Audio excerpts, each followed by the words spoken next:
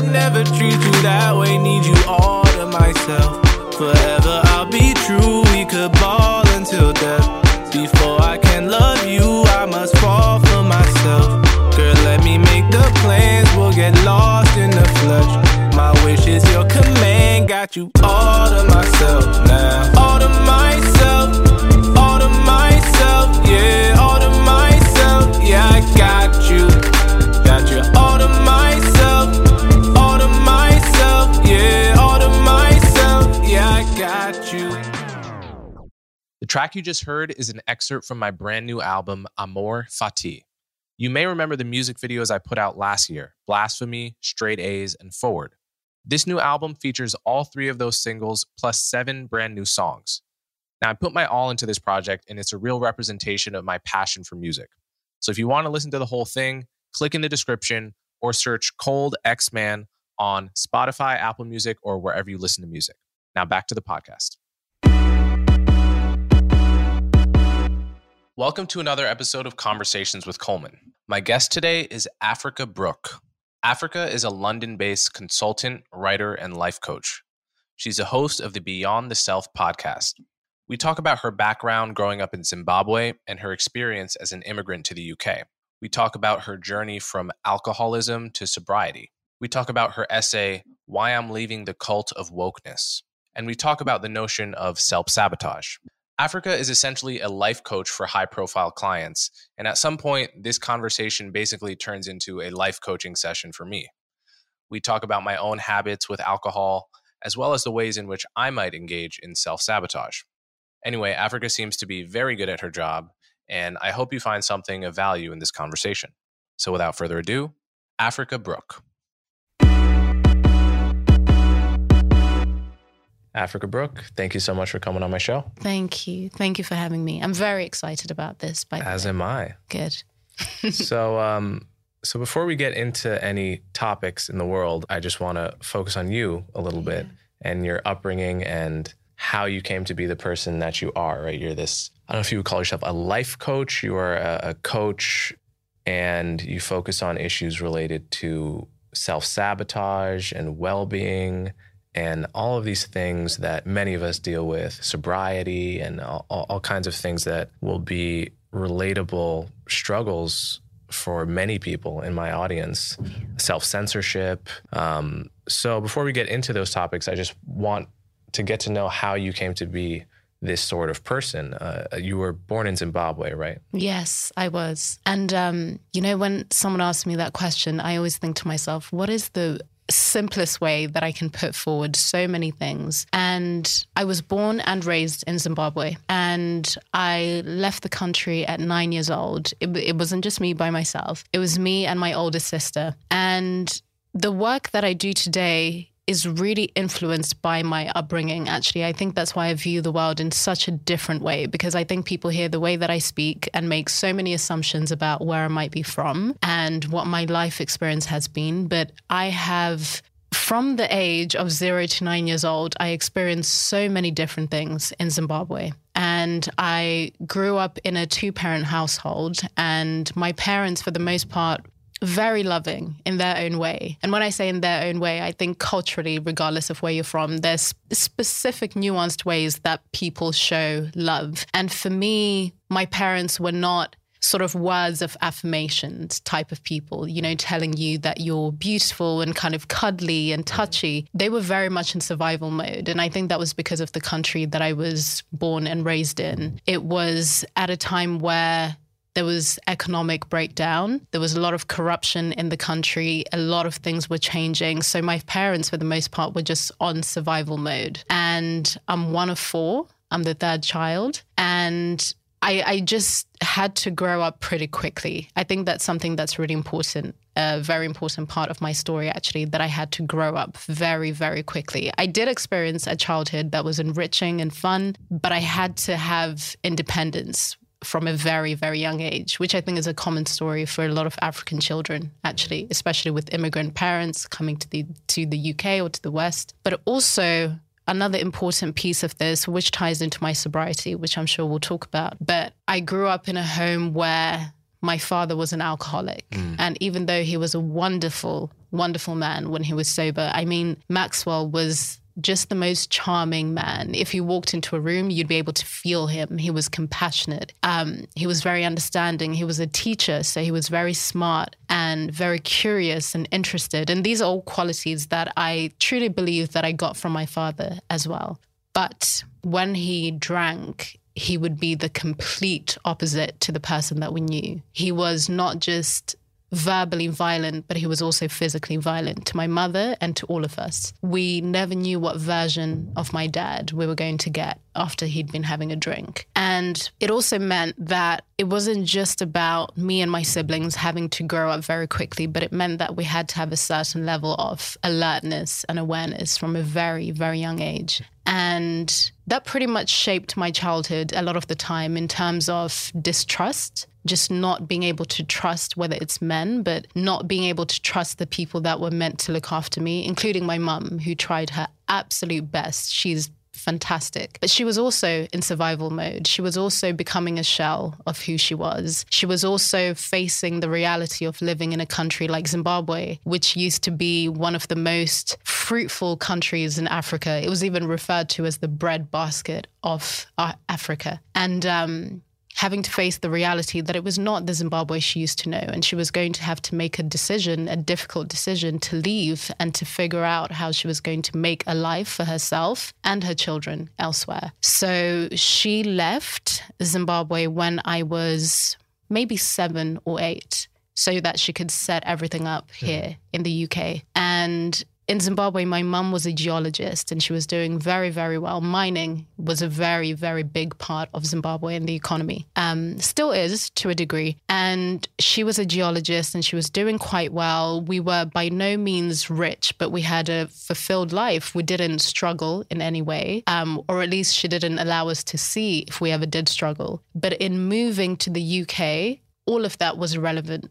Every degree that she had, being a geologist, it was irrelevant. There's no mining in the same way in this country. So she had to go into the profession that most immigrants do, which is nursing. So she had to start with absolutely nothing. And by that time, 99, my dad's drinking had got even worse. He was at his worst, but he was the one that was looking after us when she came here so she could set everything up, and he was supposed to follow as well. His health declined, his mental health declined, he got even more aggressive. And again, it sort of warped my idea of the people that are meant to look after me, in my mind, are supposed to be loving and caring. They're supposed to be present, but he was physically present, but in every other aspect, he was not. And so my mum had to start from nothing. She had to be a nurse. And I mean, she absolutely loves it now. She enjoys her work now. She's still a nurse, but she's been doing it for such a long time that it's just become part of who she is, and she likes it, and she's very good at what she does. But at that time, that adjustment was very, very difficult. And when I was 9 is when we came to the UK, and it was a huge culture shock. Did your father come massively with you? No, he didn't come. He was supposed to follow maybe a year or so after that, but he ended up passing away in 2004. I'm sorry to hear that. Thank you. From health complications related to alcohol. And he was only 40 years old. Jesus. And for me now as a 30-year-old, I realize how young that is. So it was a very different culture here, very shocking. I remember even one of the things that I remember, Coleman, is when we were on the train coming from the airport, I remember finding it so odd that people sort of just sat in their seat, almost as if there was like a cubicle around them, just really sternly sat in their seat and no one talks to each other. Because I'm from a culture where if you're on the bus, on the train, people will be chatting and laughing. You'll find out that you're from the same tribe or a different tribe, but there's some kind of connection. Just things like that were very kind of shocking to me. And also, I'd never seen so many white people in one place. I'd just never seen anything like that. And maybe I'm not the only person to say something like this, and I've said it many times, but it was probably the first day that I realized that I was Black. I'd never had to think of my race, ever. I just never had to think about it because you're surrounded by people that look like you. Of course, I had seen white people. Of course, you see them in TV, etc. But I had just never been so hyper aware of how different I am. So that is a big part of my upbringing. And I think that context is important because when I think about the work that I do today and the conversations that I'm trying to have, I think that perspective can't be missed, that I have 9 years, my most formative years, where I grew up in a very different culture, where the idea of quote unquote being Black is just not a thing at all. Because to me, I'm Zimbabwean, I'm from the Shona tribe. And yeah. So I think I'll kind of just, in terms of my early childhood and upbringing, I'll sort of just land there. And so a couple thoughts that provokes in me. One is, it's interesting, the cultural difference was brought out on an airplane, because I recently heard someone who I believe was either Caribbean or West African talk about the same thing. And she was a mother and she had a baby. And she talked about the different experiences she had carrying a baby on a plane when it was mostly West Africans versus mostly Europeans. And when it was mostly West Africans, there was this congenial, talk to everyone spirit. And there was also an ethos of sharing the burden of having the baby on a plane, right? So the baby would be crying and she would just be exhausted. She's been traveling and she would pass it off to somebody who would then placate the baby, give her, a stranger, right? And when she was on a plane with Westerners and Europeans, it would be unthinkable to pass your baby to a stranger. So the burden was all on her. She was unable, exasperated, exhausted. And, eventually people just started giving her these glares of get your baby to shut up. But she can't because she has no more energy, right?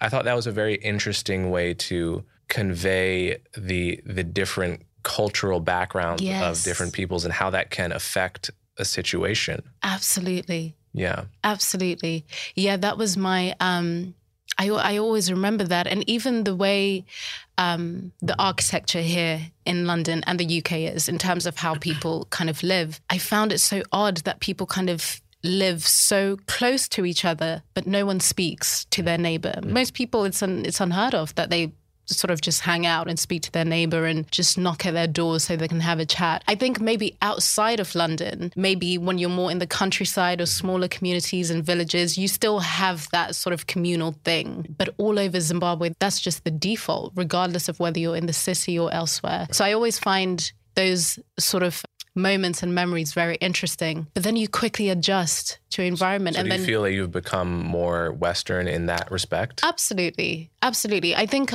you're not talking to all your neighbors. I do now. And I'm very happy about that because I try my best to, but I think there's something that happens naturally when you become used to an environment. You also just adopt other people's behavior. That's just the way of being. And I find, I think there's something also about London where it's almost like there's a suspicion of kindness. I don't know if it's like that where you are. I'm from New York, so yes.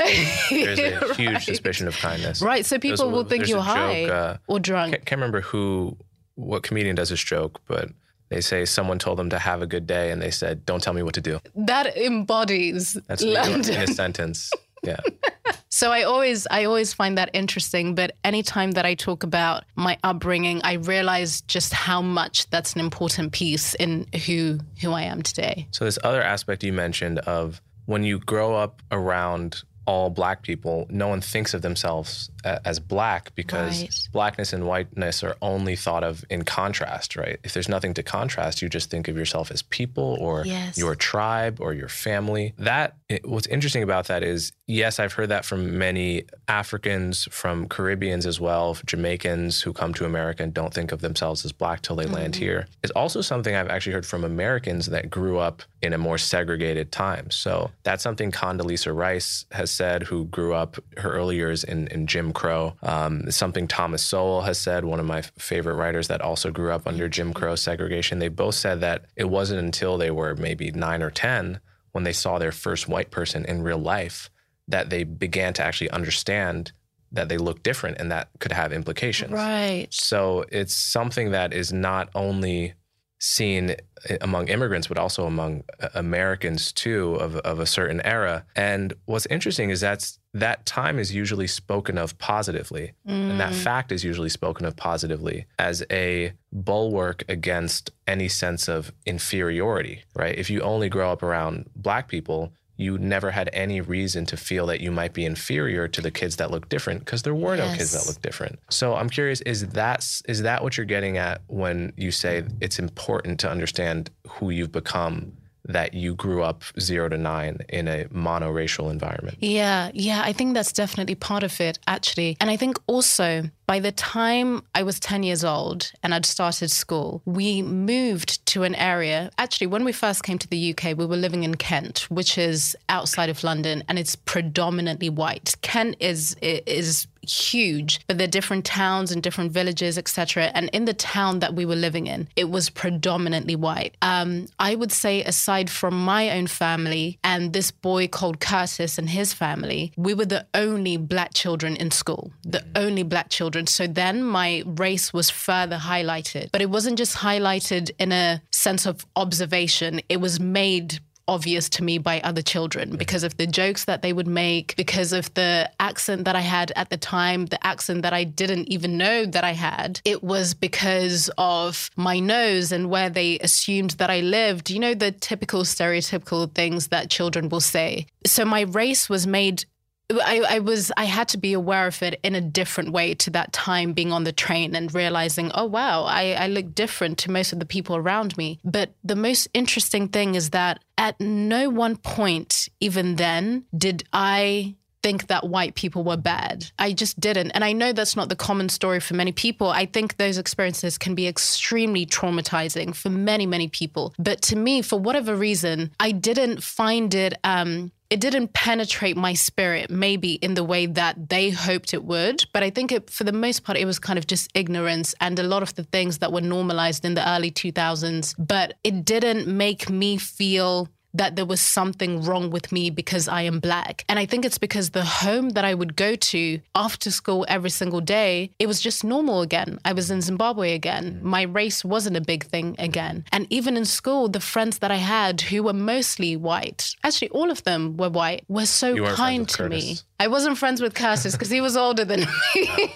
But he was friends with my sister because they were in the same year. And that's funny. But the friends that I did have, they were so loving, Coleman. They were so kind. They were just the nicest people. And I never looked at them as in, oh, they're white and I'm different. They didn't make me feel different. So I think that was able to kind of counteract the very few kids that were quite mean. But even then, they weren't, kind of taunting me every single day. But their comments did stick. Mm-hmm. But again, they just didn't penetrate me to a place where I started to think that white people were bad, that it just didn't do that, although I acknowledge that it can for a lot of people. So I think even in childhood, I was targeted because of my race, verbally targeted because of my race, I still, for whatever reason, I still didn't view white people as bad. And I never felt wrong about my race. The people that were holding me on a day-to-day basis in school, my friends, were also white. So I think that's something that I hold on to as well. And I think I've carried that same mindset. Even as a teenager, when certain comments were made about my race, even though interestingly enough, when I moved to London as a teenager, most of the derogatory comments that I received about my race were from other black children.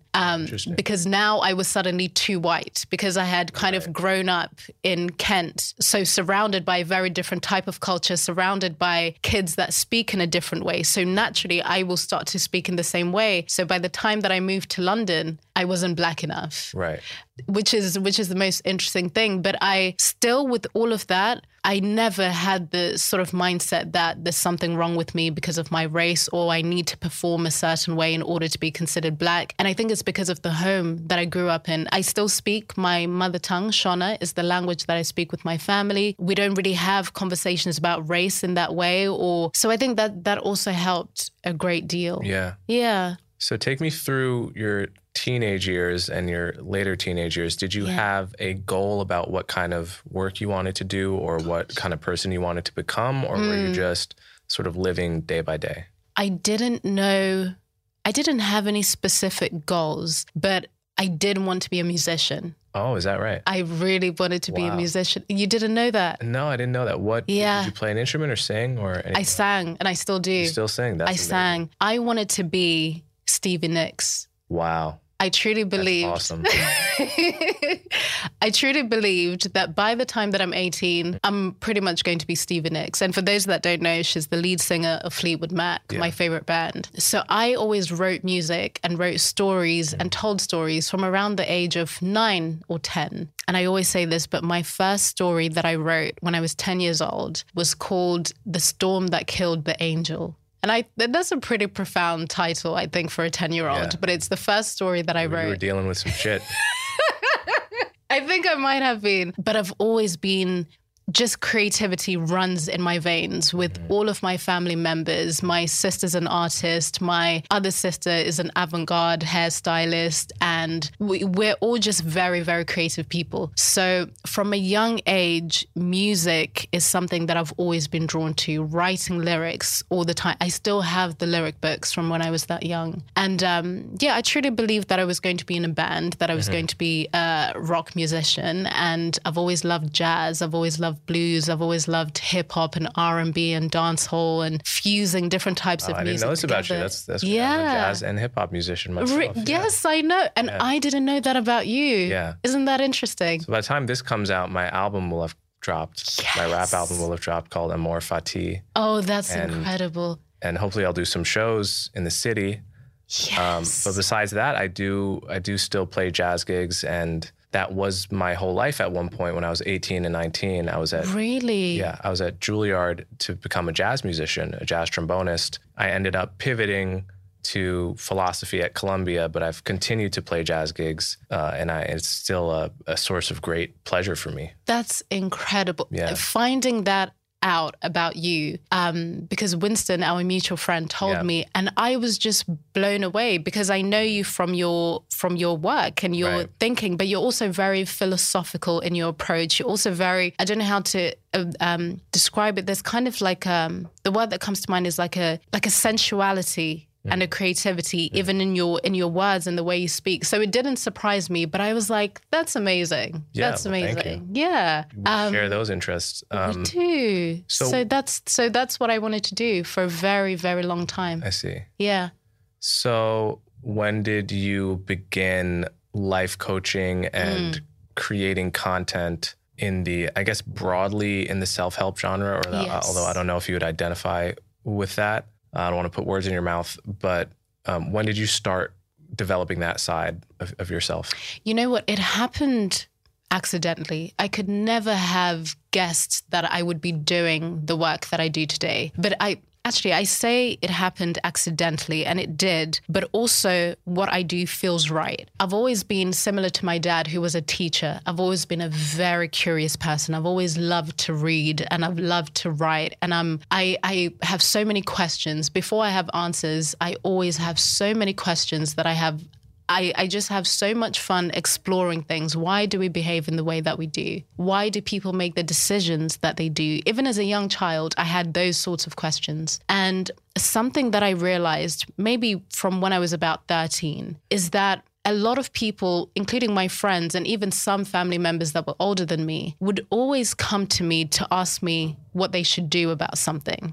I was kind of always that person that people trust with their inner thoughts, with their struggles, with any kind of adversity. I've always been, for whatever reason, people are drawn to me because of that. And I realized that I've had that from a very, very young age. And I was led to the work that I do through my struggles with alcohol and drugs. So I mentioned earlier on that my dad, he was an alcoholic, a very serious drinker. And similar to what ended up happening with me, for him, it just started as fun, as just something that he does occasionally. And then it became something that he does pretty much every single day. But there was still an element of sort of fun to it, And then it became something that he needed to do in order to survive, that he couldn't stop. Even if he wanted to, he just was not able to stop. And when I was 14 years old, I had my first drink. And it was before I moved to London. I was probably 13, 14. It was before I moved to London. I was still living in Kent, where there was a very big drinking culture. I mean, the UK in general, drinking is a very big thing. I don't think a lot of Americans realize just how, we Americans, we think of ourselves as a culture that drinks for sure. Right. But I think I saw WHO data saying that the average Briton drinks twice as much in a year. Man. Which is really mind-boggling. It really is, especially teenagers, especially even preteens, teenagers. And I don't know exactly what it is now. I've been reading a lot of things that says young people don't drink as much now, but they do more drugs. So, I mean, it's not better, but in the early 2000s, even mid-2000s, the drinking culture was so extreme, especially white Britain. There's just a very different type of relationship with alcohol than, let's say, immigrants. But for me, because I lived in an environment where drinking, especially as a 12-year-old, 13-year-old, was so prevalent, I fell into that. And I think a lot of people were able to fall into that and kind of get out of it. But from the first time that I drank, I blacked out. And blacking out is drinking to a point where you can't make any short-term memories. So you have sort of short-term memory loss. And I thought it was completely normal. I thought it was just part and parcel of drinking, but it wasn't. And I trained myself to drink in that way for 10 years. So from the age of 14 up until 24, I was a blackout drinker. Every time that I drank, I wasn't able to have just one. Even if I wanted to, there was almost like this mental and physical compulsion to just continue having more. And it came to a point where that way of drinking and that behavior that I'd trained, it didn't give a shit if I was at a baby shower or at a rave. It's almost like I had a commitment to drink in that same way every single time. And what starts as fun, because when you're 14, 15, 16, 17, some things, it can still be a little bit endearing. Everyone is doing the same thing. But then some people grow. Most people grow out of it.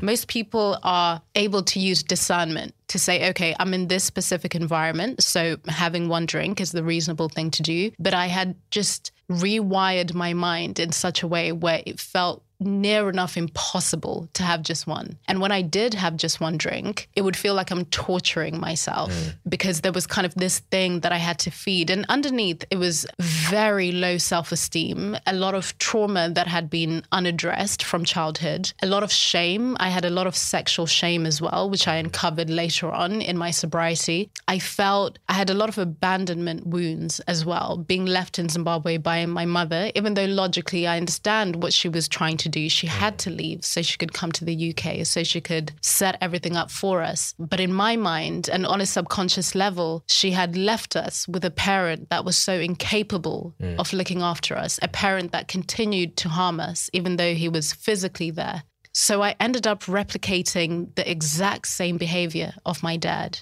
You know, that those stages of it being fun and him being just like a fun party person that you always want to be around. And then just starting to drink a little bit more than usual, but there's still a bit of fun to it. And then getting to a point where you have to in order to survive. So that's the exact path that I followed. And I tried to consciously get sober 7 times and I relapsed every single time. From the age of 19 to 24, those relapses happened. I lost so many friends. No one, the party was over. It was done. But I was still going. I couldn't even stay in the same job for longer than a few weeks. And if I was in the same job for a month, it felt like such an achievement. But then I would sabotage myself again. And I always picked jobs. I worked in sort of members clubs and fine dining restaurants. I picked jobs that made it easy for me to hide my drinking in some kind of way. Because if I was working in a members club, to be at the front desk, you need to be sort of energetic. You need to be able to not necessarily entertain, but you know what I mean. You need to have a certain personality and bubbly and sort of outgoing. So I was able to hide my drinking in that way. So you were drinking on the job? Yes, I was.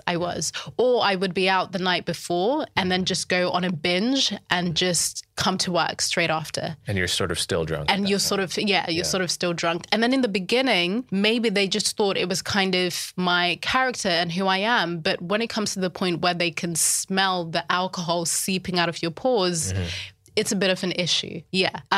So I would just find myself in these cycles of destruction. So as someone that has always been interested in psychology, in what's actually happening to me, what's driving this behavior, I was reading a lot of things behind the scenes. I knew that there was something wrong. I knew that... So was there something about your drunk self that was attractive to you that made you kept going back to it so compulsively? Yes, there was that's such a good question. There was a sense of freedom. Yeah, there was a sense of freedom. Freedom from insecurity being the biggest one. Just by the nature of drinking, your inhibitions are so low that you feel like you can do anything. Right. You feel like you can do anything and be anyone. I think that's the key piece, actually. You can be whoever the fuck you want to be.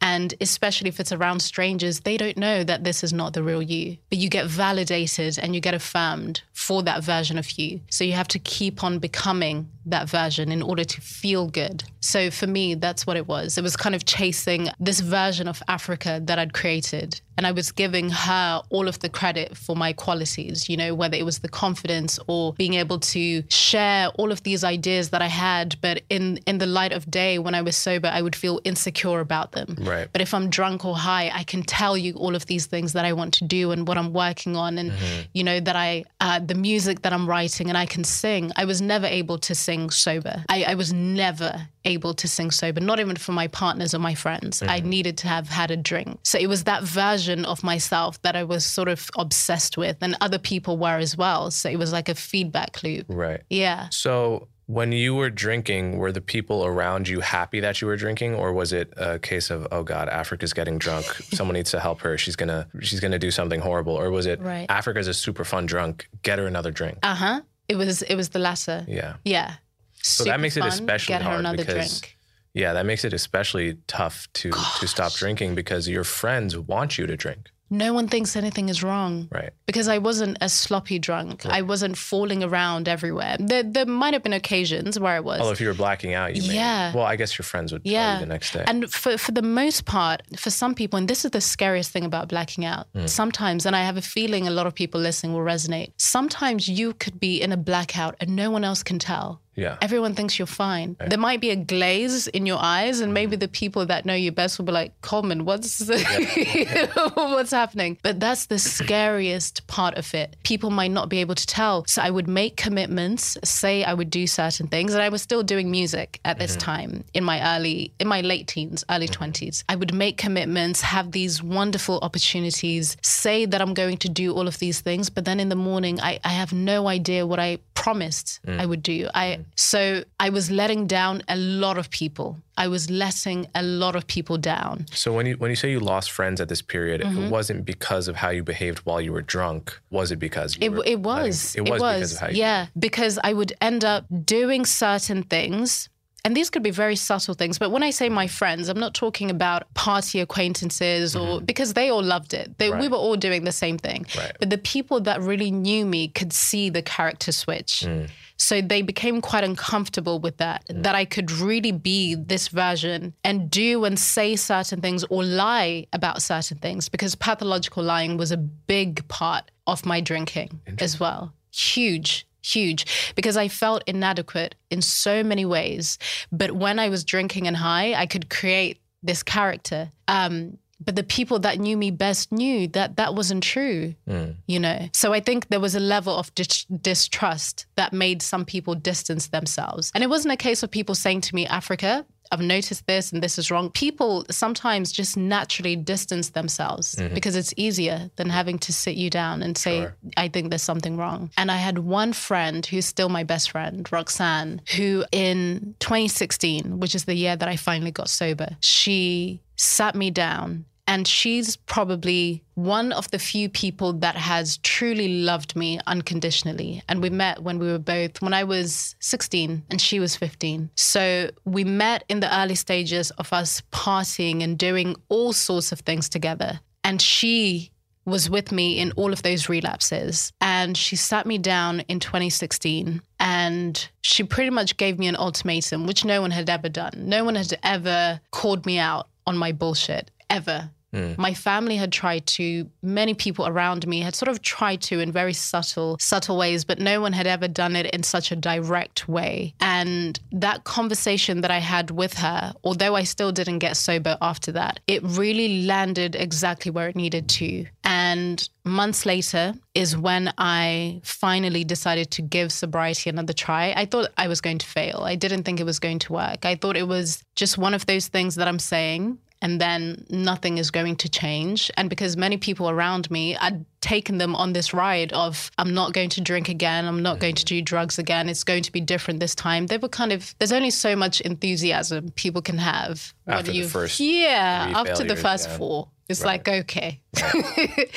And I was like, okay, I only have one friend left. And I'm in a job right now that I actually really enjoy. And I was in a relationship at the time with a man who truly loved me, and he'd been with me in my process of trying to get sober. We'd been together for 2 years at that point. They were the only people that I had around me by that time. I was in full self-sabotage mode, and it had become my norm. I wasn't used to any sort of peace. And she gave me an ultimatum. I didn't get sober then. I ended up trying sobriety again a few months later. And the thing that made it different here, which ties into the work that I do today, is I was reading something. I can't remember. I think I was reading or listening to an interview with Carl Jung, and he was talking about the shadow.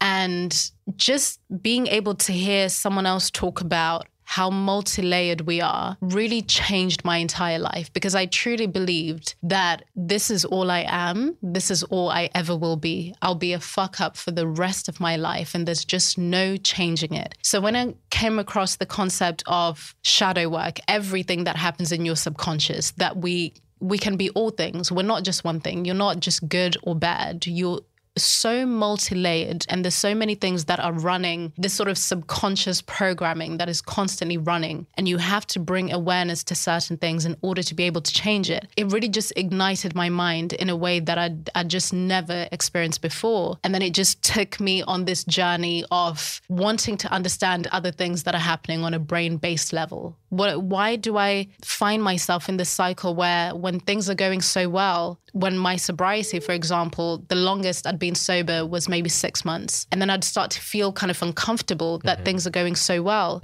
And then I would start entertaining the idea of just one more drink and make a justification to have that one drink, even though a part of me knows that it's not going to be just one. Because that's not what I want. And then I end up on another 4-day bender, and then I'm back in the cycle again. But it actually feels quite comfortable. So I discovered what shadow work was, and then I was led on a path of just reading more, consuming as many things as possible. And I was still sober at this time, maybe 3 weeks sober. And I was so proud of myself that I've been able to go this far. But I'm not just doing it alone now. I kind of have all of this information that allows me to understand what is happening. It allows me to understand that just because I'm having the thoughts of, I remember this was my thing for a while. I thought, seeing as alcohol is the problem, maybe I should just stick to Coke. And then I learned that just because you have those thoughts, you don't have to entertain them. You're not your thoughts. You can play the role of being the observer. So I was learning so many tools that completely transformed this part of my sobriety. Was AA a part of your I went to a few meetings, but it didn't resonate with me. And it didn't resonate with me because I didn't quite understand why every single time I get up, I have to say, my name is Africa and I am an addict.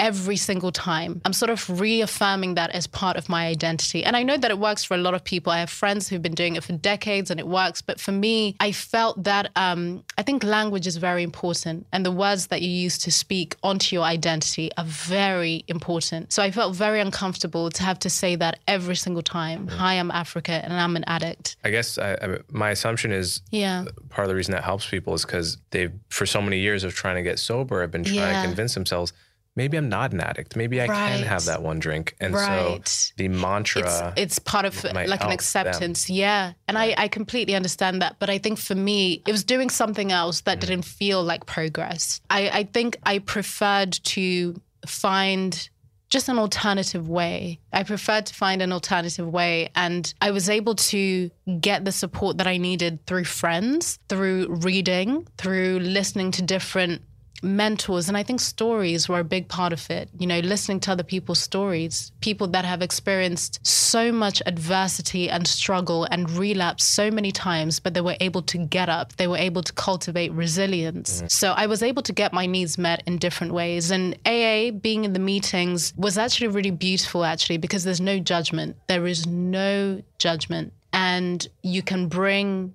anything to the table and no one is going to look at you as if you're evil, as if there's some kind of moral failing on your part. So it was very useful. But in terms of where I wanted to go, I just didn't see it as the thing that was going to be supportive long term. Once you got sober, were you able to reconnect with some of the friends you had lost? Yes, I was. Maybe about a year or two in, when I was fully grounded in my sobriety, and they knew that I was different, and they knew that I knew what I was taking accountability for. You know, it wasn't just sort of a reactionary apology of trying to get people back. I knew what I was apologizing for. And another thing that was important that I was going to lead up to is I came across the term self-sabotage maybe 6 months into my sobriety. And that was also another kind of light bulb moment, which gave me language for everything that then came after. And self-sabotage is essentially when you get in your own way. Maybe when things are going well, you decide to pull the plug, or you feel quite uncomfortable when there's no drama or chaos in your life. So you feel like you need to inject some drama in some kind of way, or maybe you feel like you're not deserving of good things. You feel like you're not worthy. So you always have to just find a way to just shake things up a little bit. And that described my experience to the T. And about a year or two into my sobriety, that's when I started getting trained in things like positive psychology and developmental coaching. Because Can you give I knew an example of self-sabotage? Yeah, absolutely. I can give my own personal example, which I've spoken about before, but I know that a lot of people resonate with this. Let's say you are in a romantic relationship with someone, and it's a very loving relationship, and things are going well. You love this person loves you. You've never felt so understood, actually. Maybe on some level, you've always had a suspicion that relationships always end bad. One person is always going to cheat, or you've just always kind of had negative beliefs on some level, conscious or unconscious, about relationships. But now you find yourself in a relationship that actually goes against all of those beliefs. This person fully accepts you for who you are. When things go wrong, they want to communicate and actually make things work. And it makes you uncomfortable. For some reason, you can't even intellectually explain why, but it just doesn't feel good that this person understands you so well. So you start to find something wrong with them so you can have an excuse to break up with them. But there's objectively nothing wrong is happening. Things are going really well. You've been in this relationship for a while. So you might start to feel a little bit suffocated. Maybe you start to view them as being clingy when actually they're just in this relationship with you and they want to be around you. But you start to find something wrong with them so you can have an excuse to pull the plug, so that the belief that you have that relationships always end badly can be fulfilled. And you can say, see? Yeah, it's funny. I have a very good friend, and I sometimes joke about him. Every time he dates a girl, he always finds something wrong with her. Like no matter how small, right? It could be, she's so attractive. We had a great conversation. Just listening all the great fun he had but it's never going to work because of this one thing. And I always make this joke to him, and I think he thinks the joke is a little bit unfair, and that, I don't know, we'll see how things turn out. But I mean, that seems like a classic example potentially of self-sabotage. Yes. I'm sorry. Do you think you've ever experienced it? Do you think you've ever sabotaged yourself in any way? I'm sure that I have at some moments, or I've certainly had the temptation to. Not necessarily in relationships, I think, but I would have to go to therapy. And that's the thing. It's rarely conscious. Yeah. It is rarely conscious. What I find so fascinating and what keeps me so excited about the work that I do is knowing that we're like a supercomputer. And for the most part, we're running on this programming that is so ancient and so subconscious that you could be the most self-aware person, the most intelligent person. But there's certain decisions that you will make that are based on that old programming. Oh, I can give you, I think one example of how I see myself self-sabotage is in self-promotion. Like my loathing of promoting myself and promoting my work, right? Like I will put in hundreds or thousands of hours into some project and then just not want to promote it, or not do certain fairly simple tasks to get as many people to consume that as possible, which doesn't make any sense because I want literally want as many people to encounter this project as possible. That's why I'm sharing it with the world. Yes. Like I'm not writing this in my diary. I'm not making this song and leaving it on my computer. I'm putting it out there, but then I'm not going to do simple things to broadcast it. And I felt that resistance in myself. And I don't know if that would count as an example. Oh, of that's huge. That's huge. Self-sabotage, yeah. That's huge, Coleman. I work with... This is turning into a therapy. You know what? I can hear your listeners being like, oh my goodness, because this is so common and it's huge. Because now, 6 years on from my own very personal experiences with self-sabotage, and then wanting to understand the driving force behind why we do the things we do. Procrastination is another form of self-sabotage, where a lot of us have this need, and it's kind of linked. Perfectionism is also another form of self-sabotage, because there's no such thing as perfect. You intellectually, on a conscious level, you know that. But on the subconscious level, you're striving for perfection. So you won't allow yourself to even begin or to do anything unless the conditions are perfect, unless you know that it's going to be perfect. But nothing is going to happen. So procrastination is one of the biggest forms of self-sabotage, actually. But the example that you've given is huge, because now 6 years on, I've moved on from my own subjective experience. I've been studying self-sabotage for a very long time now, just wanting to understand some of the drivers behind it. And I now work with entrepreneurs, people that are hyper visible, so people that are in the public eye, people that for the most part need to promote their work. So the Colemans of the world, the Africa Brooks of the world, people that need to promote for them to be seen. But there's a huge resistance to it, huge resistance. Maybe they'll share something once and think it's done, just to kind of get it out of the way. Or maybe when they share something a few times, they think it's too much. What if I'm annoying people? What if people view me as someone that is sort of so self-absorbed, or whatever the reasons might be? Yeah, I think that's it's huge. The bullseye for me, probably. Yeah, it's incredible. But do you ever think that about other people? That they're promoting themselves too much? Yeah.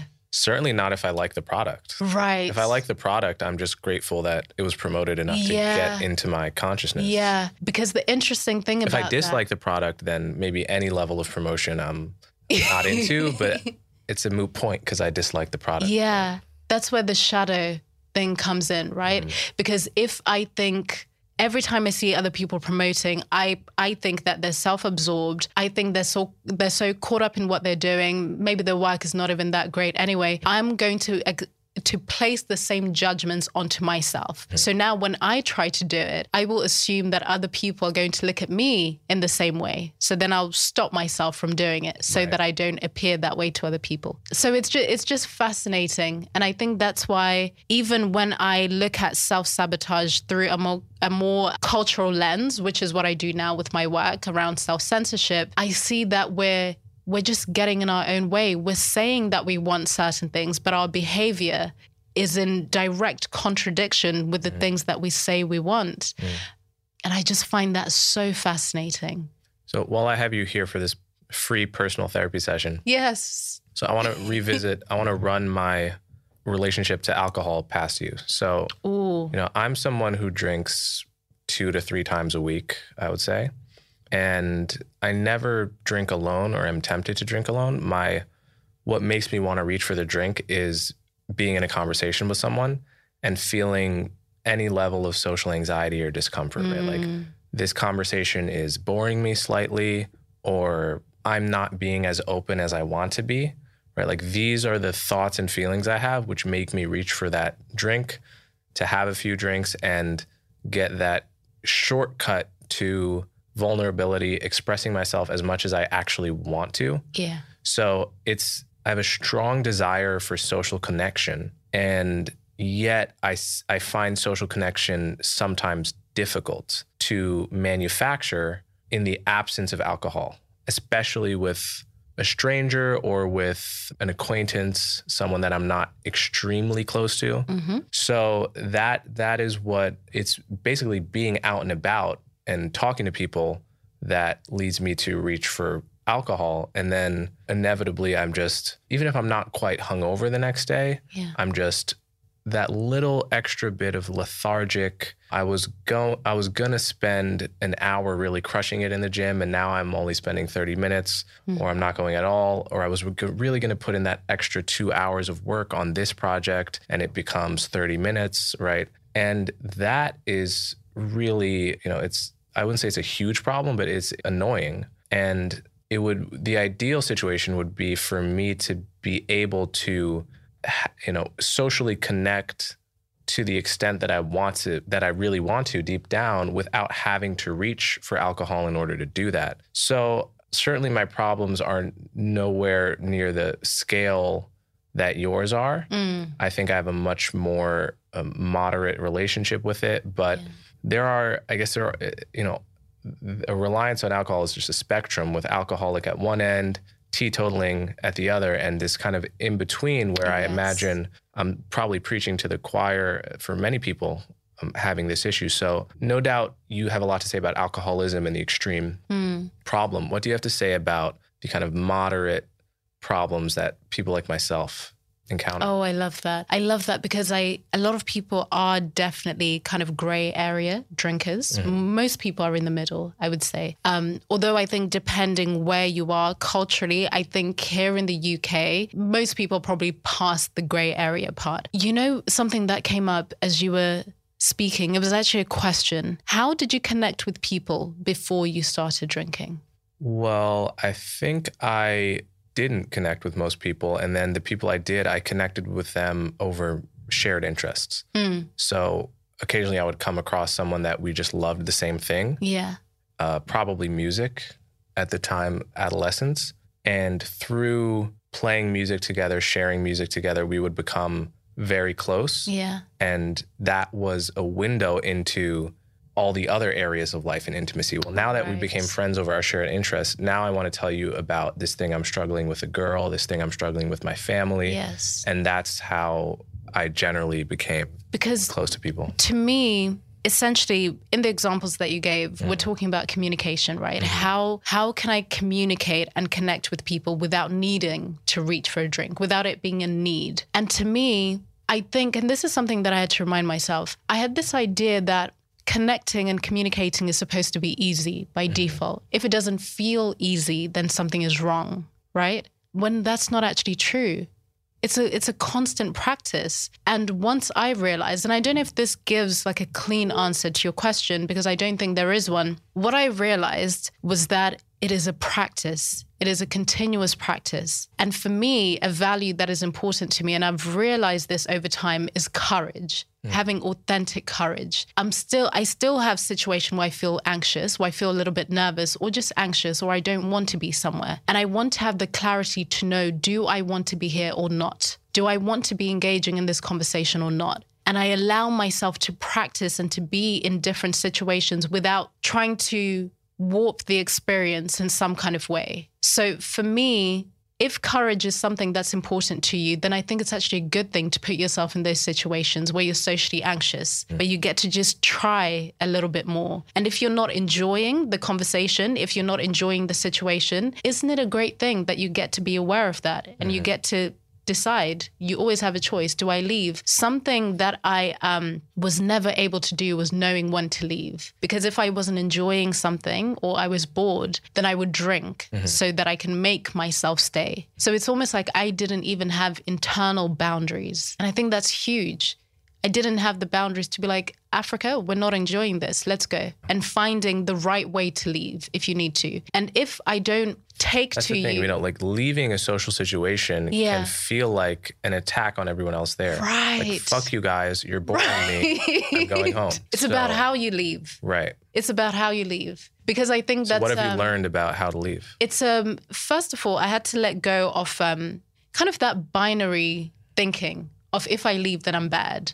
If I leave, then they're going to think this. Well, how could I leave? Do I have something to do in the morning? And it's about, I mean, it's a whole thing about communicating, right? Because it's not just about what you're saying, it's the tone and how you say it. So if I have something to do in the morning, then I'll maybe even when I arrive, I'll just be like, by the way, I won't be staying for too long, but I promise that we're going to have a good time while I'm here. Already, I've been able to tell them I'm going to be going, but the time that we have, it's going to be nice, right? So I think there are different ways you can practice that without having to be like, you know what? In order for me to be able to tolerate this, I'm going to take this substance and I'm going to have as much of it as possible and then figure out what happens after that. So I think it's just different ways of either saying no or different ways of leaving. But I think ultimately putting yourself in those quote unquote uncomfortable situations actually allows you to be a more courageous person. And it means that when you do drink, you trust your intention behind that drink. Do you know what I mean? Right. Yeah, because I think drinking to be able to tolerate a person or a situation is already a signal that something isn't, quite right.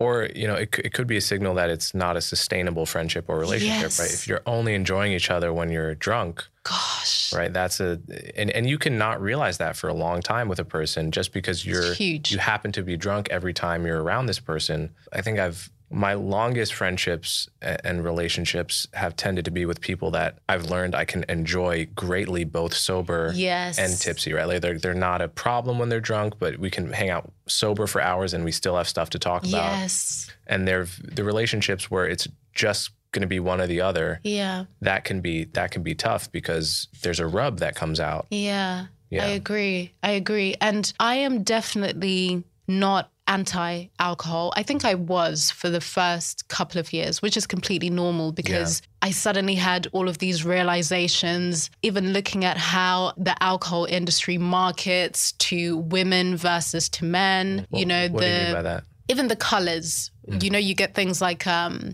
pink Smirnoff or something like that. And the sort of advertising, how it's targeted to women versus men, just different things that I was reading that made me very, very angry and frustrated. And you start to notice that this thing, which is essentially a drug, is everywhere.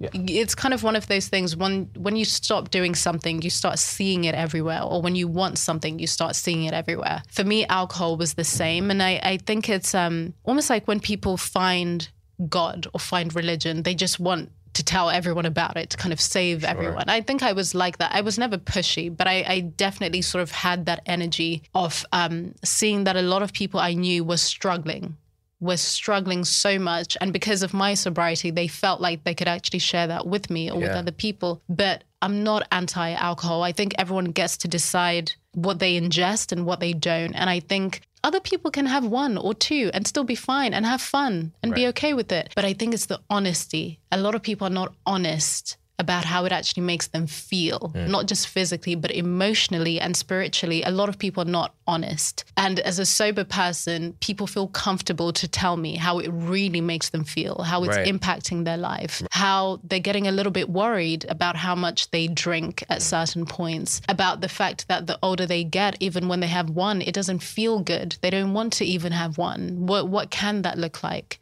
So I think it's having grace, have some compassion with yourself, but be honest whether it's working for you or against you.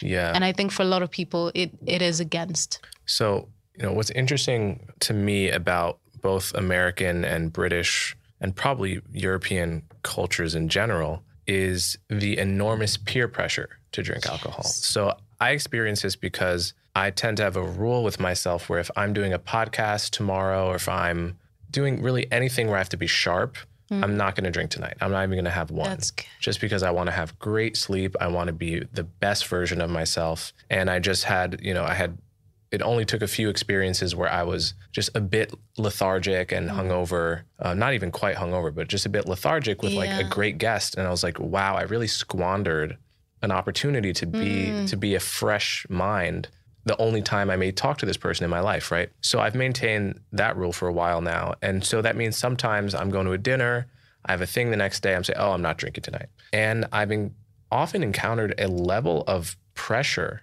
around drinking, which is just totally, if you're from this culture, you may think it's normal, but it's actually insane if you were to compare it to any other drugs. For instance, if you don't smoke weed or you don't do coke and you're around people that are doing either, and you say, oh, no, not for me, not tonight. No one will really think that you're weird. Right. In most cases, people, or even if you say, oh, I don't really smoke weed. Yeah. No one will say, oh, are you a weedaholic? Are you, what's wrong? Just have a interrogate bit, you. Yeah. But if you don't have a drink, it's very quickly almost anger. Yeah. Right? Like, are you an alcoholic, one? Or what the hell does it matter, man? Just loosen up, have a fucking drink. Right. Because you're making me look like an asshole. You're making me think about the fact that maybe I shouldn't be drinking tonight. That's what it is. Right. And people, good people, normal people get fucking angry at you for not drinking one night. And again, I'm not talking about people with that were in your pit of true alcoholism. I'm talking about, slightly more moderate drinkers even. I think the biggest part of that, which is exactly what you said, and I hear this time and time again, it's people feeling, for whatever reason, that your no is a judgment on them, that maybe you'll think you're better than them in some way, which is bizarre when you say it out loud. But I think it's that projection, isn't it? Yeah. Where there's, but I would like to think that if you find yourself, especially if it's your friendship group, etc., where there is that behavior, that highlights something else that goes beyond the alcohol itself, because that means there's no basic respect of your boundaries, right? Of you putting forward your boundaries. And I think it's important, just on the boundaries piece, that's why I think it's huge to cultivate strong internal boundaries, where regardless of that external pressure, your no is a no. I'm not drinking today. And that's it, full stop. There's no over-explaining. And again, a lot of it as well, people, is to do with your tonality and your delivery. You don't have to be defensive, because sometimes even if you have a bit of a defensive energy, that can spur the other person on to be like, oh. But if you're convicted within yourself and just calm, I'm not drinking today, I'm fine, but I'll have something else, maybe some humor as well can kind of, because I think also when we're carrying these boundaries, it doesn't have to be like but I think you have to have strong internal boundaries, because that can be felt by other people as well. And even if they want to pressure you in some kind of way or make their own joke, you have to hold your own ground. I really do believe that. But it can also highlight fractures in relationships if these are people that are close to you and they seem to pressure you when you've clearly stated that you're not choosing to partake in a certain thing. So let's pivot to the topic of self-censorship. A few days ago, I was delighted to see an admirer of mine come up to me after an event I did here. And she said to me, Coleman, it's an honor to meet you. I just want to let you know, in 2020, me and two close friends started watching your podcasts, and people like Glenn Lowry and John McWhorter. And because of that, we became a kind of a trio that could talk about these issues openly. And we had a WhatsApp thread with your face on it. And I was so touched, because that's exactly who I want to be for people. Yes. At the same time, it brought out what is a massive problem in our culture, which is self-censorship, right? This woman felt like she could not talk about the issue of race and racism around most people she knew, so that she had to break off in a trio of two people around whom she could speak freely. And this is a huge problem. It's not just a problem on the topic of race. It's about almost anything controversial or politicized. It will come up and you'll just find yourself not saying what you believe, because you are terrified that you are going to get social pushback and you are going to get viewed as a horrible person. And did you hear what Coleman said in this conversation? He said that he's XYZ. He's a horrible person. He believes this. And this is such a deep fear for people, that people just find themselves shutting up. A lot of your work has been around helping people to stop self-censor, which is, I think, an much needed and rare intervention. I mean, there's many people complaining about self-censorship. Very few people actually holding you by the hand and helping you stop doing it. Because at some level, to stop doing it, you have to take some responsibility for it, right? You can't simply blame cancel culture and blame everyone else. At some point, you have to decide to stop self-censoring if you're going to make a change. So how do you think about self-censorship from a psychological perspective, and how do you help people come out of that habit? Yeah. Oh, and thank you for that reflection. I think in the conversations around cancel culture and what's happening socially, etc., which are conversations I truly believe are so important, and we can't stop having them anytime soon, because I think the tide is slowly turning. So we need to keep up these conversations. But I found that one of the missing components that people were not really speaking about was the self-censorship piece. I think we were zooming out so much, speaking about the culture, but not talking about what's happening on an individual level, what's kind of fueling all of this. So as someone that has been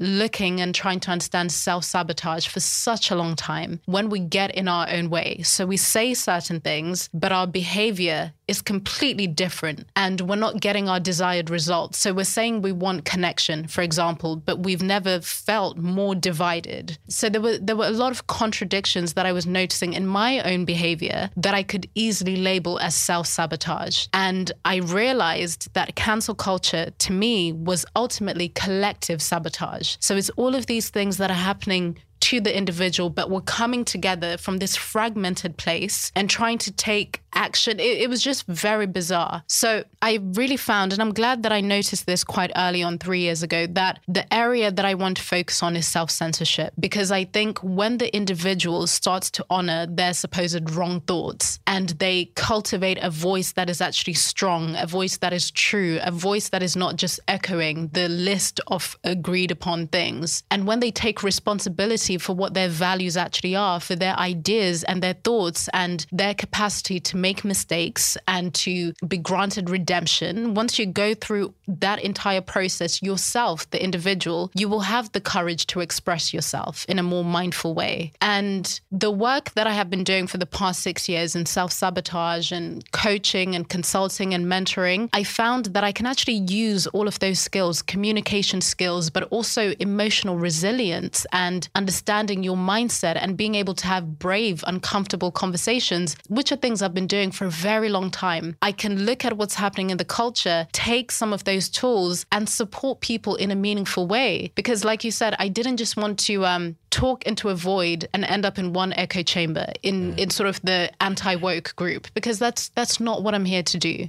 That's not what I'm here to do. I'm here to continue doing the work that I have been doing for the past 5-6 years. And for me, the self-censorship piece has just been so transformative in exploring, because it goes beyond politics. It speaks to your interpersonal relationships. What are the things that you're withholding from your romantic partner because you think if you put them forward, they will leave you? What are the things that you're not saying because the culture that you're from, the family you're from, you might be maybe disowned or you might be rejected in some way? How do you then find the courage? A lot of this is about courage. How do you find the courage to actually express yourself in a way that is true, in a way that is honest, even when, or especially when, it goes against the grain? So there's this piece of advice, this meme that goes around that in America at least, that at Thanksgiving, you don't discuss religion and politics because you know, that conversation is bound to go poorly. You don't want to end up arguing with your uncle about abortion and immigration, which you may disagree with him on. Yes. Do you think that's wise advice, or do you think that is part of the problem? Do you think we should be trying to talk about all of these controversial topics with people, or do you think there is some room for a kind of wise, you know, let's agree to disagree, or not bring it up, don't bring it up? Yeah, I by no means, I'm glad you asked that. That's huge. Because I'm such a fierce advocate for unraveling and undoing self-censorship, I think there are a lot of assumptions that I am maybe like a free speech absolutist, or I think we should say anything and everything that we want to say. That could not be further from the truth. And that's entirely ineffective, because there are even people that I used to respect, thinkers that do very great work, and people like Kanye West, for example, who you could say that's a very censor-free man. But is it effective? Is it actually allowing for connection to happen? Because I think you could say whatever you want to say, but if you're not using discernment, then you're not being effective. So when I work with people individually, or when I work with groups, or in my work, I always emphasize the importance of having a useful social filter. You need to have a social filter that allows you to be able to engage with the world in a realistic, sustainable, meaningful way. And this is something that we use unconsciously anyway, right? Because I always use the example of, let's say your aunt has a haircut. She has a new haircut. She has this pixie haircut. She's so excited about it. And she's wanted everyone to see it. Let's say it is Thanksgiving and she's kind of unveiling this new pixie short haircut for the first time. But in reality, it looks a little bit like Boris Johnson. Are you familiar with it looks a little bit like that. But are you going to externalize that thought and that observation? Is it useful for you to do that? No. She's excited. It's not going to add anything. In fact, it's going to take from the situation, from her own personal joy, right? So it's not going to be a bad thing for you to withhold that and to maybe smile or whatever the reaction might be. It's not you stepping out of integrity. It's you realizing that a social filter in this instance is important because it's not the right time or place or situation, and it's not going to be useful. So what happens if she says, what do you think of my haircut? I think in that moment, I would say, I like it. Yeah. Because maybe I don't hate it. Right. Yeah. I would say I like it. And I wouldn't feel like I'm self-censoring. Is that a white lie, sort of? Yeah. I think that's a white lie. What would you say? I'd probably say the same thing. Yeah. I would say I like it because it's not taking anything from me. I'm not feeling like I'm betraying myself. I'm not feeling like I'm... You know what? A key variable for me would be my past relationship with this person. Yeah. So is this... I have friends that I know if they get a haircut and it's bad, they actually want me to tell them. Yes. And then I have other people I know, proverbial aunt, that I think when she asked me about her haircut, based on everything I know about her, I don't think that she really cares for my opinion on it. Yes. I think what she's actually telling me is, notice that I got a haircut. Yeah. Right? And so saying I like it is a way of me acknowledging that I'm noticing it. Yes. And... there are people that don't, she likes her haircut. She doesn't give a shit what you think. She just wants you to notice that she got a haircut. Right. So for me, I think my response would depend on whether I put them in the former category or the latter. Absolutely. And that language of it depends is huge. Because that means you don't say every single thought that comes in, because not every single thought is a useful thought or a good thought, or it's going to add anything, or it's going to allow for the dialogue to evolve in a way that will lead you to your desired result. That's not going to be the case for every single thought. So I think discernment is key. So I always tell people there's a difference between self-censoring, which is when you withhold your ideas, your thoughts, your opinions out of fear. So fear is the driving force. Whereas with social filtering, using your useful social filter, which you do every single day, it's from a grounded place. It's from a place of discernment. From a place of not wanting to be an asshole, actually. Yes. Right? Because I feel I would be being an asshole if I told you I don't like your haircut, right? Because unless it's really like I've been riding shotgun with your haircuts for 5 years and I have opinions about which ones look good and I really want you to look good and I know that you want honest feedback. Yes. Right? Then I don't feel like I'm being a dick. Completely different. But if I guess the feeling of being a dick is kind of my filter in those kind of situations. Yes. But I want to talk about self-censorship proper. And when we talk about self-censorship in 2023 or at any point in the past 8 to 10 years, what we're talking about is woke ideas. Much of the time. We're talking about the idea that society is racist, that we live in a patriarchy, that your racial identity is a deep key feature of who you are. And any criticism of these ideas in many circles, at least the circles I have run in, and roughly half of elite circles or more, if you criticize these ideas, you really run the risk of being seen as a heretic. Yes. So I think when people, and you have this wonderful post called Why I'm Leaving, the Cult of Wokeness, which I really recommend, people read, especially anyone who feels that something is off with the woke social circle that they are in, that there's something not quite right about who it's making them become. I really recommend they read that. So I guess my question is, how do you view the problem of overcoming self-censorship, specifically with reference to woke ideas and woke subcultures? Yeah, it's a very debilitating place to be in. And I really try to not forget that when I have these conversations. I remember just how intense it felt from late 2018, for me, late 2018 is when I started to just, before I could intellectualize any of what I was feeling, because of course, retrospect is a beautiful thing because you now have all of this language and you can link your behavior in different ways and be able to articulate it clearly. But at that time for me, it was just a feeling. Something doesn't feel quite right. I was part of many different movements at the time. I had started my sexual wellness company, Cherry Revolution, which was a result of discovering my sexual shame in sobriety and wanting to remove shame from conversations around pleasure and sexuality. So naturally, my company and the work that I was doing got labeled as feminism. And I always joke about this, but at the time, my head's always been shaved, but I had underarm hair. So I had the full uniform for feminism. And even though I'd never labeled myself as such, but at the end of the day, my values do align with feminism, but that's not a label that I wear and don't need to. But it meant that naturally I started to engage and to be part of certain conversations, whether it was the LGBT community, trans conversations they were very much happening at the time, but not with the same level of intensity as they are happening now. But they were all things that I found to be very important, whether there were conversations about race or sexuality or gender or immigration.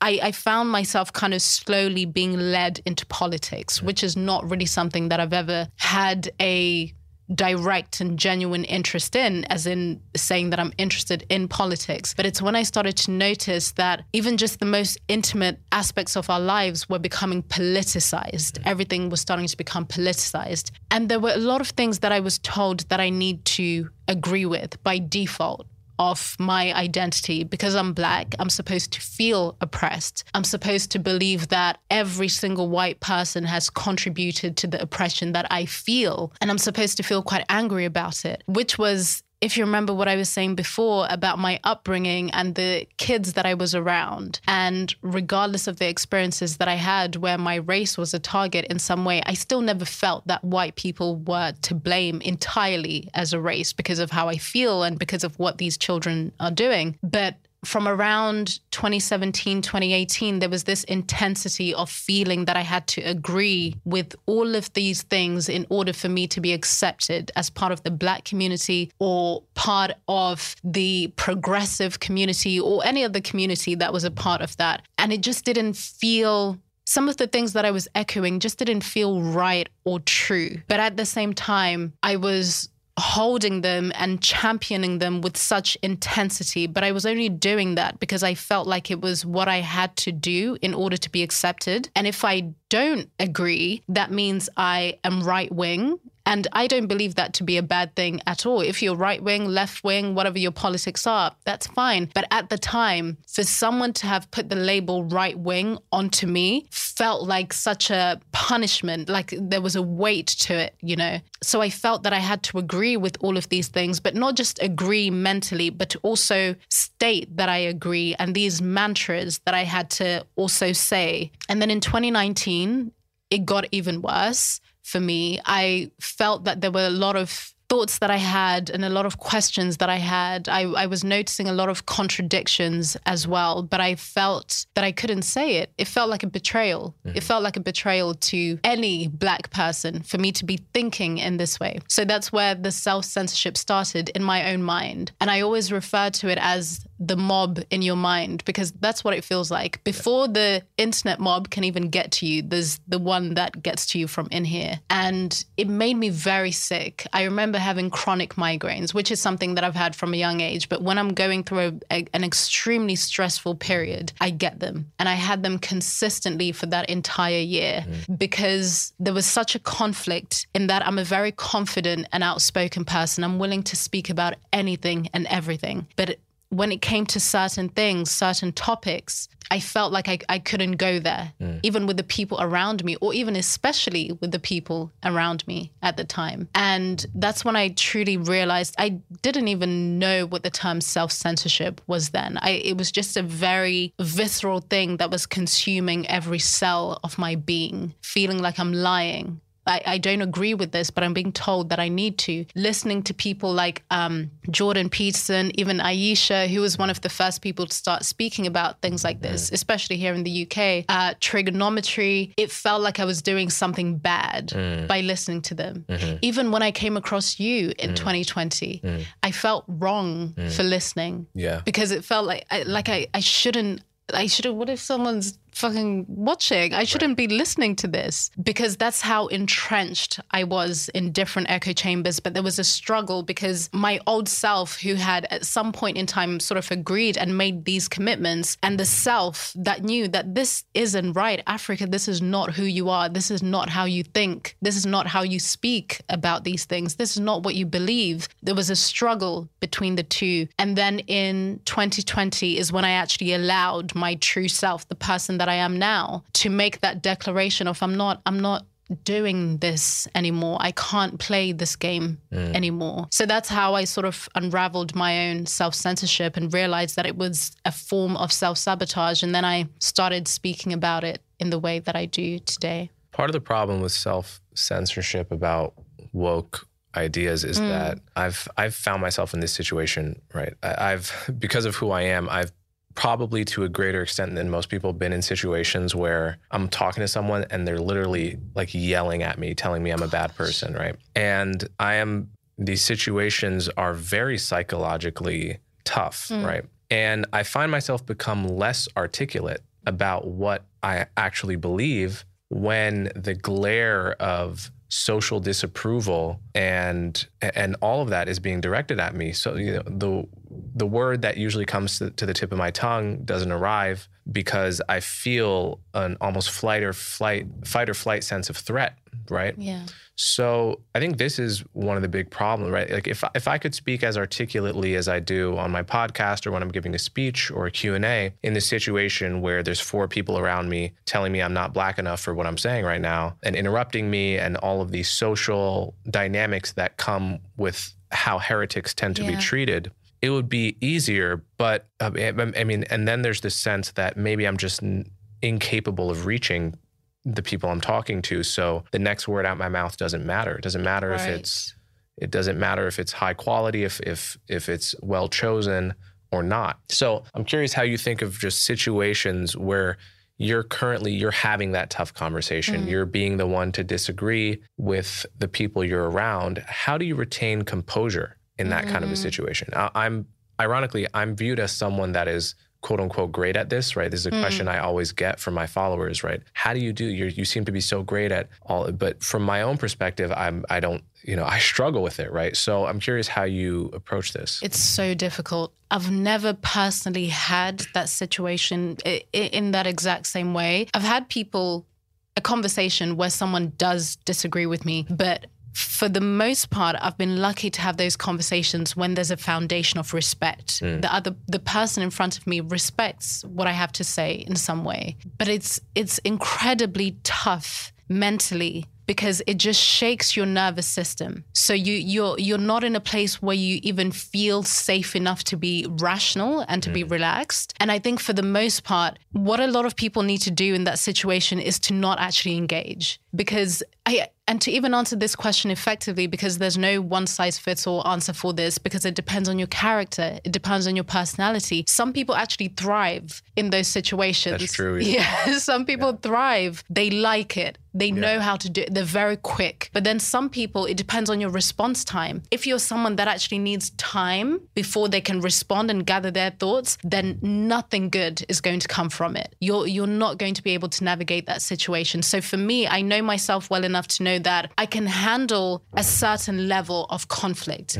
But if I can sense that there's disrespect, this is not going anywhere, you're talking over me, the best thing I can do is to remove myself from that situation. And my ego is not too big that I can't remove myself from that situation, because I think it's worse if I try and engage and then I'm flustered and then I end up saying the wrong thing. I would rather not go down that path. So I think it's knowing who you are. What is your communication style? Right? I think it's very, very important. And in the moment, for the most part, you can't prepare for those moments because you don't know how it's going to work out. But you can prepare for how you will respond by knowing yourself. So for me, it is removing myself. If I know that this is not going to be conducive, and these people clearly are operating from a place of purely emotion. And even that example you gave, it sounds like it's purely emotion. Even if you come out with something rational, that might amp them up even more because rationality and emotion. Like oil and water. Oh my goodness. It doesn't work. So for me, removing myself from the situation seems to be the most effective thing. But if you're someone that can handle themselves and you're like, you know what, I do like a challenge, let's go. Then if that's your personality, then yeah. But for most of us, it's actually not worth it unless there's a baseline of understanding. Even if there's no respect, if you will, if you know that the other person is going to allow you to at least speak, then I think maybe it's worthy of engaging. But man, yeah, tough. There is, you said, sometimes for some people the ego doesn't allow them to just leave the conversation. Yeah. I think that's me. It's not that I have any hope for how the conversation is going. It's that to leave would mean I can't handle the heat of this topic and I'm somehow conceding maybe that you're right? Or that I don't have a response, right? Yeah. So I never leave the conversation. Or like I've been in situations where a different person might worry that they were about to get beat up. Yeah. Right. And I can't bring myself to leave in the same way that I've never blocked anyone on Twitter. Right. 250,000 followers, people saying crazy shit at me all the time and reply guys that get on my nerves. But I can't give anyone the win of saying, you got to me enough that I have to leave this. And this might be a part of my own complex. But what if you were to reframe that? I think online, I can completely understand that in terms of not blocking anyone necessarily. And I think it can be useful actually because something that we're talking about without saying the word is resilience. Having that emotional resilience to withstand something, even if it's difficult and uncomfortable. For whatever reason, you feel that it's important for you to be here and to engage still, even if it's just physically. But in that instance where you have those 4 people around you, how can you reframe you leaving so that it's not positioned as some kind of weakness? What else could it be? This is probably why you're a professional coach. This is exactly the kind of question I need to ask myself that I never have. And you don't need to have an answer right now, but I think it could be useful to because there will come a time, maybe, because you're doing the work you do now, you're going to encounter even more people. You're going to continue getting bigger and bigger. And I'm by no means wishing this upon you, but there will come a time where you might be confronted in that kind of way. And the most reasonable thing will be to leave the conversation. So it might be really important actually for you to be able to reframe that for yourself so you can know your reason behind it instead of it being about what the other person may or may not think. Maybe similar to the promotion thing that we spoke about, right? Because I think, there's huge merit in knowing when to leave. Okay, so last question. Should I use Venmo or PayPal to pay you for this session? Because this has been great. Stripe? Stripe, okay. All right, well, this has been really great for me, and I hope people found these topics and your way of framing them to be helpful. Where can my followers follow you? They can find me. I do have a podcast. It's called Beyond the Self, and you will be coming on it very soon. I'm putting that out there. So Beyond the Self is, I would say it is in the realm of self-help, but it's also very much in the realm of philosophy as well. Because I think with some of the conversations that we're having now, it's so easy to feel like everything is out of your control. So my job and my mission is to refocus on the individual, not in a self-absorbed way, but just so we don't feel as helpless, so we can feel a bit inspired by ourselves, so we can cultivate courage. So you can find me on my podcast every week, but I'm also on social media, Instagram at Africa Brooke with an E at the end. Twitter, you might have to give me some tips. I've been trying to dip in and out, but it's too much. Yeah, it's pretty bad. It's too much. But you're a resilient human being, so you fare well on there. I guess. People tell me that. I mean, my new strategy is just not to try to have serious conversations on Twitter. Good. And that's working out pretty well, right? Like I used to have this expectation that I should be able to have serious conversations in 280 character volleys with thousands of people looking on, hoping to get an attention with a comment. I'm not sure why anyone has this expectation. Twitter was not built as a platform to have good conversations, right? It was built to maximize engagement on thoughts that can fit into 280 characters. So I've dropped that expectation, and now I think I have a much better relationship with it. I'll just make a joke and not take it so seriously and promote my actual work. Yes. Yeah. Oh, I love that. I love that. Okay. Then I might try that strategy. Well, this has been great. And I hope all of my followers go check you out, Africa Brooke, Beyond the Self. And thank you so much. Thank you.